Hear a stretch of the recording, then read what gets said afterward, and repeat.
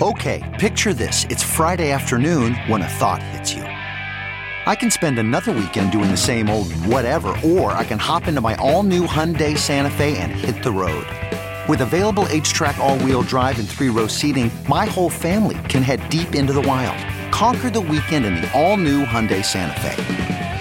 Visit HyundaiUSA.com or call 562-314-4603 for more details. Hyundai, there's joy in every journey.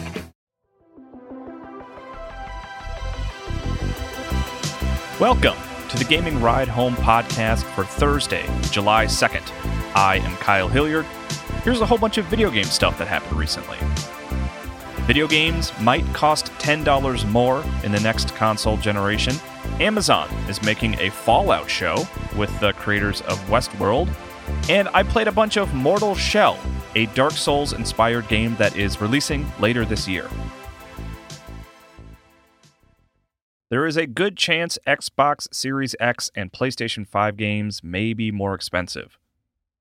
The price of new AAA video games has remained remarkably consistent over the course of the last two generations. During the PlayStation 2, Xbox, and GameCube era, new games were usually about $50, and then that price jumped to $60 for the Xbox 360 and PlayStation 3 generation, and it has basically remained that way for about the last 15 years. There are obvious exceptions all over the place, especially when you factor in digital games and collector's editions, but generally speaking, if you want to play that big new game the day it comes out, $60 has been the expectation. It looks like the next generation might see a $10 jump to $70, though, if the price of the PlayStation 5 and Xbox Series X versions of NBA 2K21 are any indication. Christopher Dring reported on the potential new price for GamesIndustry.biz and wrote, NBA 2K21 will have a recommended price of $69.99 or £64.99 when it launches on PlayStation 5 and Xbox Series X this year. That's $10 more than the PS4 and Xbox One version, which has a recommended price of $59.99 or £59.99. It's the first hint that the next generation may lead to higher software prices as development costs are expected to increase with the new machines. The Xbox One and PS4 versions are due out on September 4th, with the PS5 and Xbox Series X editions set to launch alongside the new machines later this year.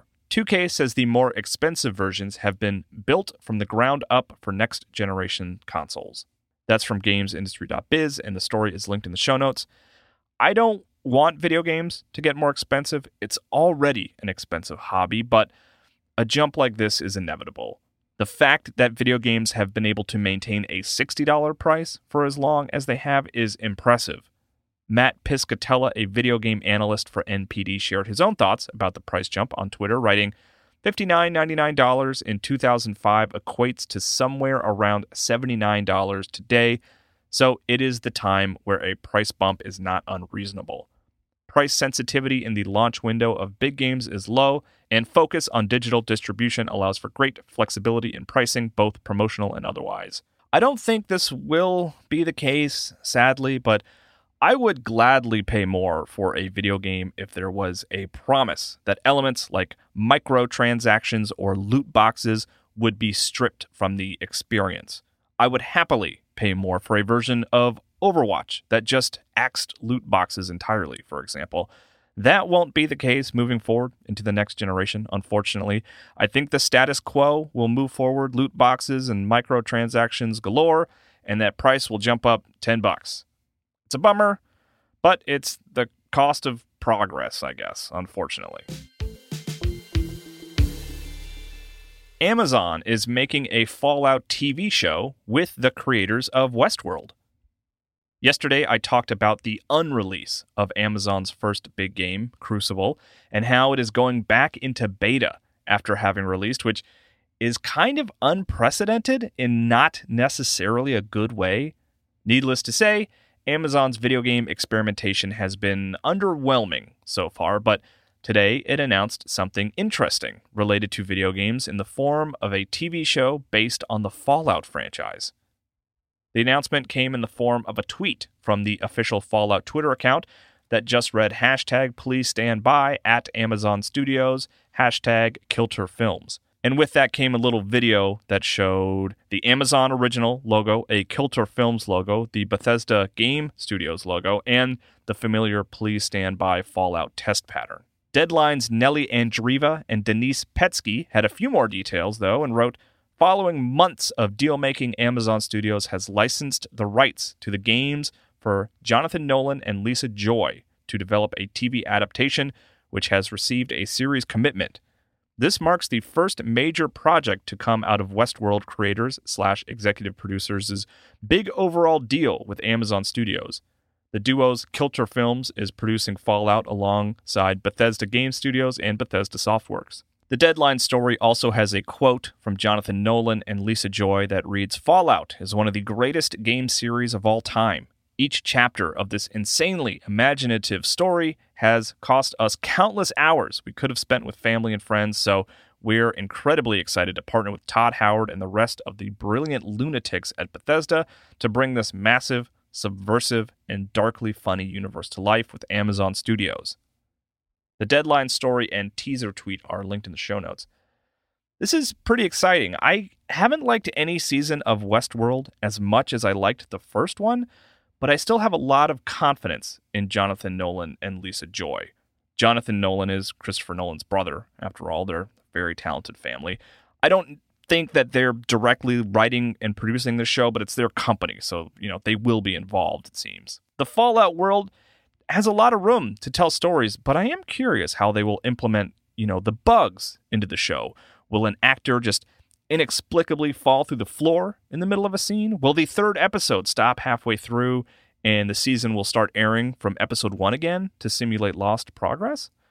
Jonathan Nolan and Lisa Joy like to tell twisty, complicated stories, so I wouldn't put it past them to try something creative like that.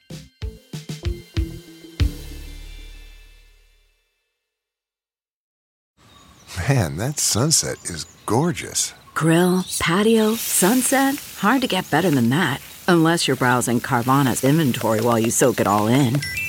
Oh, burger time. So sit back, get comfortable. Carvana's got thousands of cars under $20,000 just waiting for you. I could stay here forever. Carvana, where car buying meets comfort meets convenience. Download the app or visit Carvana.com today. What makes a life a good one? Is it the adventure you have? Or the friends you find along the way? Maybe it's pursuing your passion while striving to protect, defend, and save what you believe in every single day. So, what makes a life a good one? In the Coast Guard, we think it's all of the above and more, but you'll have to find out for yourself. Visit gocoastguard.com to learn more.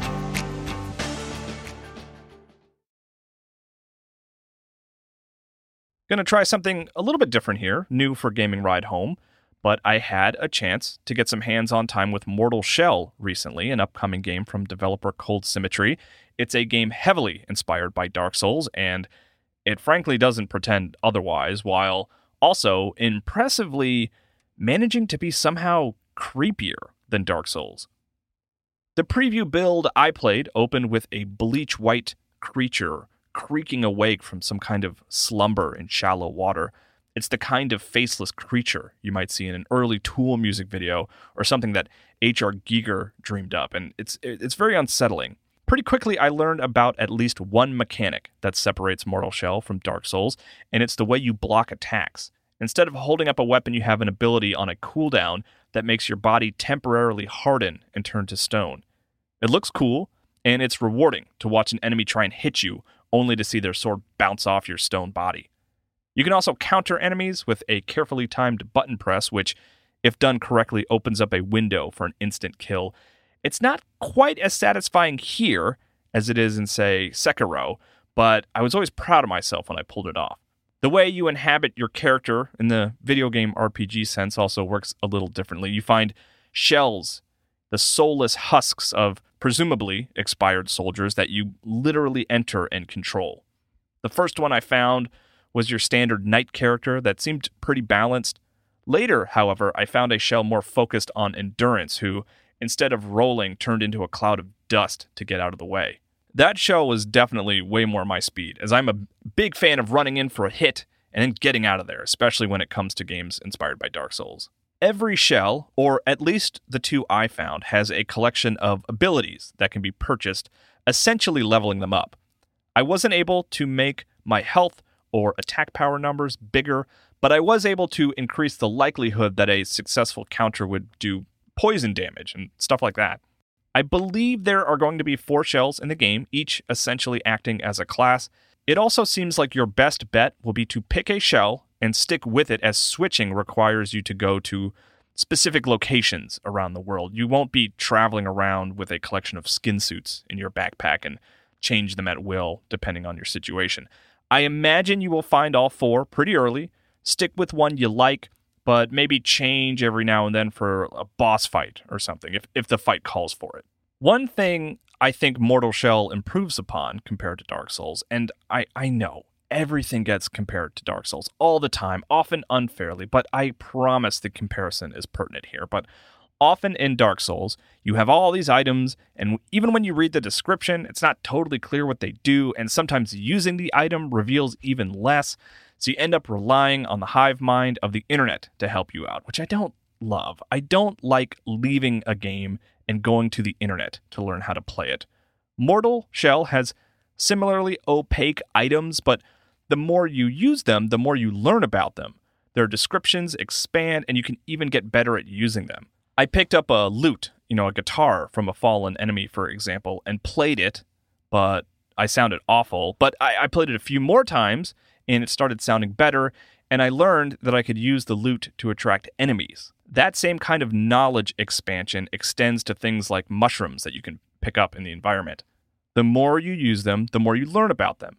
It made me excited to try out items and experiment, as opposed to just hoarding everything and hoping I don't use something in a way I probably wasn't supposed to. In my hour or so of playtime, I was surprised I never found the equivalent of a bonfire or an Estus flask.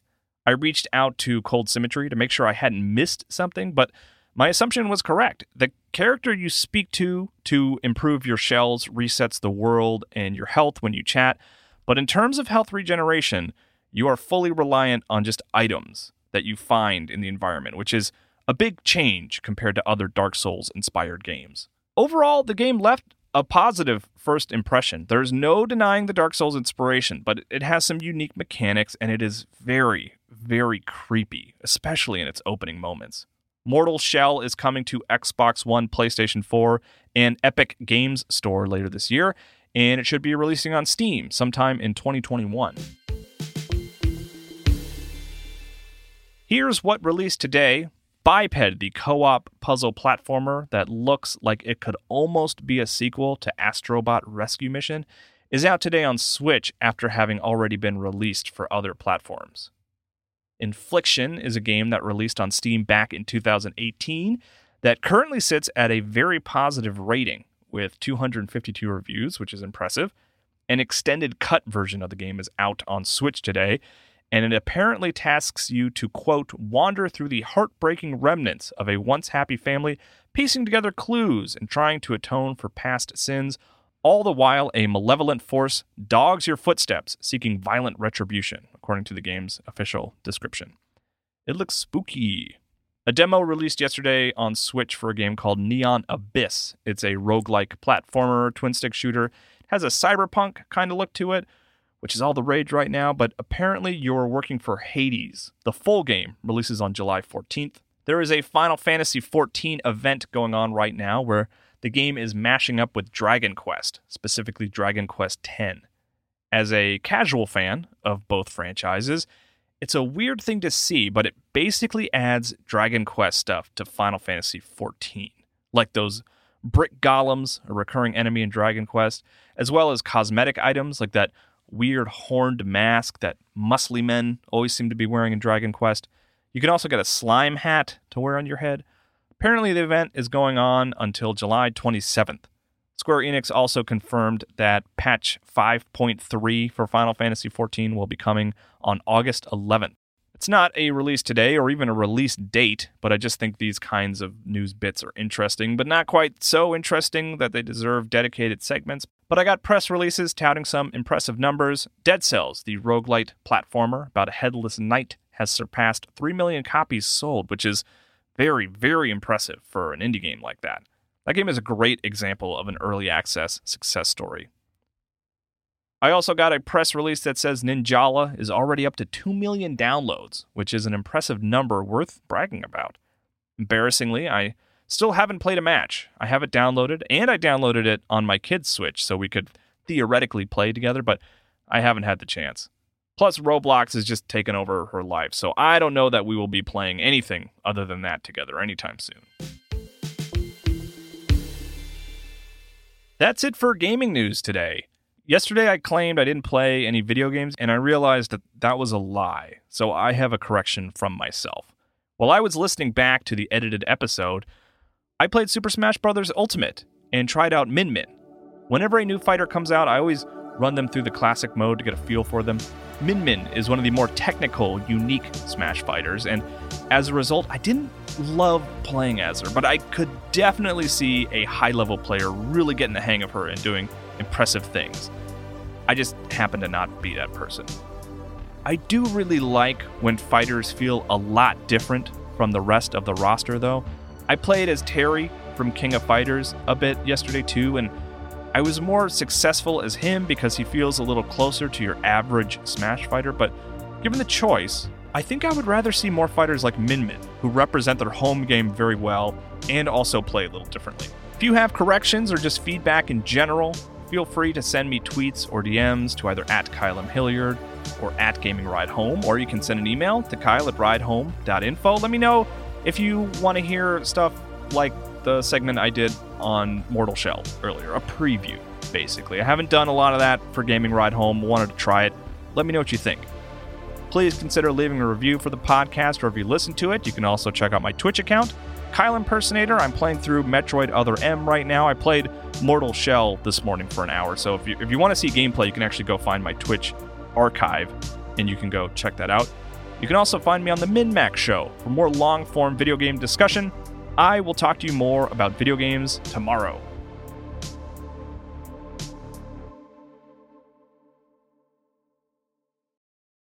Look around. You can find cars like these on AutoTrader. New cars, used cars, electric cars, maybe even flying cars. Okay, no flying cars, but as soon as they get invented, they'll be on AutoTrader. Just you wait. AutoTrader.